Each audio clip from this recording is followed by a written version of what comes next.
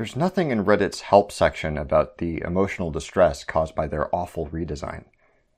I guess facts don't care about my feelings.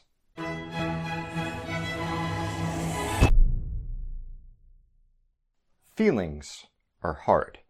Even if you're not in therapy trying to untangle a wild snarl of confusing or conflicting emotions about some traumatic event, you've probably experienced one of those days where every single person you interact with is clearly an idiot doing their absolute best to piss you off. And then you realize that you just forgot to drink your morning coffee. The traditional way we think about emotions casts them as fundamental building blocks of our mental landscape. Raw, unprocessed, automatic features of the human psyche. Tap someone's knee with a mallet and their leg jumps. Cut them off in traffic and they'll feel angry. Jump out of a bush at them with a scary mask on, they'll feel afraid.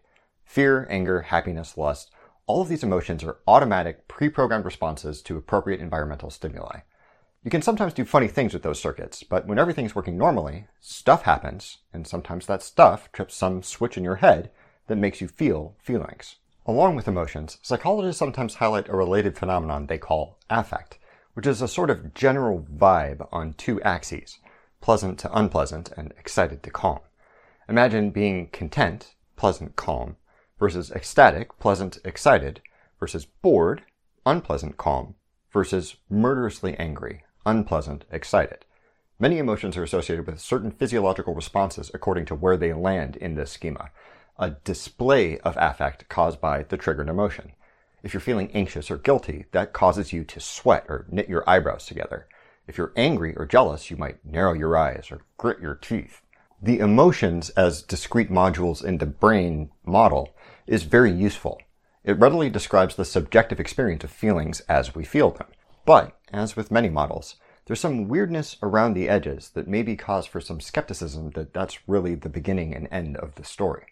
For example, there doesn't really seem to be anything like a rigorous objective way to determine someone's emotional state from the outside. It's no surprise that different people express the same emotions in different ways. Someone scared silly in a haunted house might whimper, scream bloody murder, go deathly quiet, or maybe even laugh hysterically in terror. Those differences are compounded when you compare emotional reactions across cultures. But even with very sensitive measurement tools like fMRI data, galvanic skin response, or electrodes on the face or scalp, there's a lot of evidence suggesting that no two people have enough brain architecture in common to verify anything but affect. Forget looking at a brain scan and saying, this person is anxious, that person is depressed. The best you can really do is say, these people are not super excited and not loving it. To make things even more complicated, the same person can experience the same emotion with an entirely different network of neurons firing. Being angry that you burnt dinner might look totally different than being angry that your laptop died. Even for gross evaluations of emotional states that we'd imagine ought to be dead simple to identify, humans are very easy to trick if given the wrong context clues for what that feeling might be. Take the same face with the same expression and change the background, maybe frame it with a colorful story or some mood music, and you can easily get someone to confidently identify the wrong emotion. That's kind of fun, right? But even more interestingly, it's not particularly difficult to get people to misidentify their own emotions. Forgetting your morning coffee and being pissed off at the world is an example of what's called a misattribution of arousal, confusing a couple emotions that happen to share the same general affect. Maybe you felt like the world is ending when you're really just hungry, or if you drink too much coffee, mistaking your racing heartbeat for a feeling of imminent doom. It takes many years to teach children who are otherwise inclined to throw a tantrum that they're really just tired. If the primitive emotional response model were true, if our brains contain hardwired circuitry for feeling depressed or anxious or delighted, and our bodies responded to these emotions in reliable ways, we'd have to find some way to excuse or discount these discrepancies. Or, if you're up for it, we could try something a little more unconventional. Lisa Feldman Barrett's theory of constructed emotion flips the script on the traditional interpretation of how emotions work. Despite how instantaneous and direct the things that we call anger and sadness and awe feel, according to the theory, they aren't really raw elements of our psychological landscape. They're interpretations, conceptual labels that we hang on certain combinations of affect in certain contexts. According to Barrett, when you feel something like terror, what you're actually feeling is a specific set of physiological sensations tied to a certain affect. Your muscles are tense, your body is quivering in a state of high arousal, maybe flooded with adrenaline.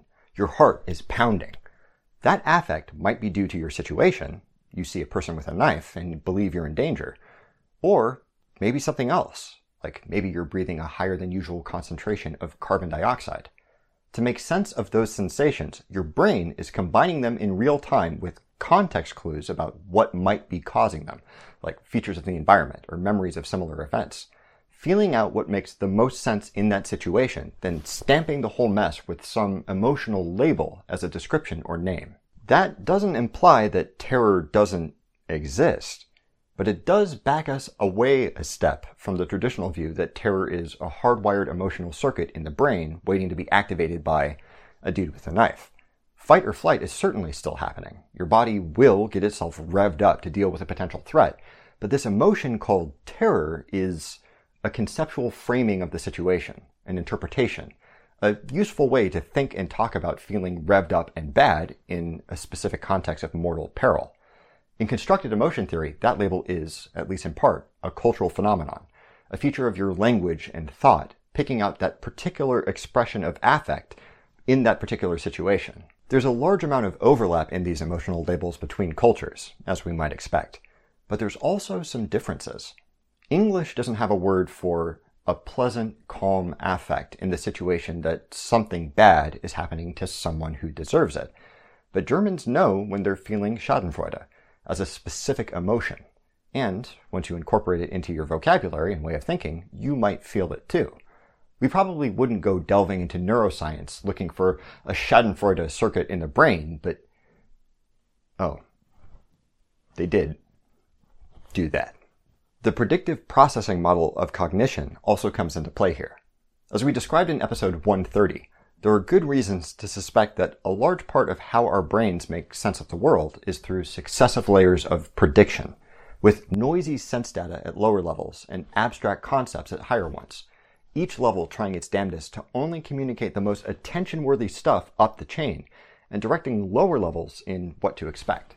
If your visual cortex just expects the image it's getting from your eyes to blur when they snap from focusing on one thing to focusing on something else, you're not actually going to see that blurred image because it's going to get processed out of the signal before you're aware of it. Barrett asserts that emotions are subject to the same prediction noise reduction sort of process, that the reason they feel so immediate and urgent is because your brain is scrambling to slap the most likely label on a wave of affect before it gets to your conscious mind. So it's not unexpected or weird when it gets there. Oh man, there's a puppy. We always get an excited positive affect with puppies. The emotional state we associate with that affect is adoration. Okay, cue it up. 3. Aww. Interestingly, this framework implies something that has been part of clinical psychology for a long time, the power of reframing. When someone gets into a rut of negative emotions like sadness, anxiety, stuff like that, their brain is doing its best to anticipate and categorize the bodily sensations that accompany, or in some sense, cause those emotions. By paying conscious attention to those sensations, it might be possible to cast them in a slightly different light and adjust that interpretation to something more useful. Are you nervous about an upcoming test? Well, you're bouncing your leg a bunch. You're certainly full of energy. Rather than nervous, could it be that you're excited? Eager? You feel miserable. This day just couldn't get any worse. You're moving slow, not a lot of energy. Maybe you're really just tired. Of course, clinical depression and anxiety are a different can of worms. But if Barrett's theory is right, the only actual difference between these states is which predictive model your brain is using to explain your affect. And if you can encourage it to use a different model, you're literally changing what emotion you're feeling. You're not at the mercy of some hard-coded anger response or shame circuitry in your brain. The right interpretation of the situation and your body's response to it can shunt you into a totally different emotional state. Barrett's model also has implications for how we conduct research about emotions. There are mountains of data that have been gathered in search of some objective neurological basis for emotional circuits, the seemingly elusive signatures in the brain of happiness, fear, and so on.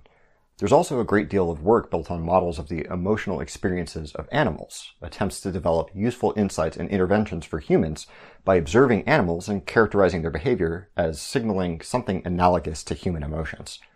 If emotions are constructed, as Barrett suggests, this kind of research is kind of doomed to failure from the outset. No matter how hard you search, you won't be able to find a configuration of neurons or a mouse model that will give you insight into any individual human's anger or anxiety, because their emotions are unique to them. Of course, as with many high-level psychological models, the theory of constructed emotion is fascinating, potentially very useful in many situations, and exceptionally difficult to either verify or falsify. The evidence gathered so far around the idea doesn't disprove it. Some studies support his claims, some undermine them. Also, as we discussed in episode 190, link in the description, a theory developed to address the deficiencies in some standard theory is always going to start off with an advantage in explaining those holes it's supposedly patching, provided it's not transparently stupid. It can take a while to analyze a new idea to figure out if it fully explains all the evidence better than what we already have. But it's certainly something I'm going to think about the next time I forget my morning coffee. What about you? Does Barrett's theory about how feelings are built out of affect and predictive interpretation ring true to you? Where can you see a model like this being useful for working with emotions? Please leave a comment below and let me know what you think. Thank you very much for watching. Don't forget to blah blah subscribe blah share, and don't stop thunking.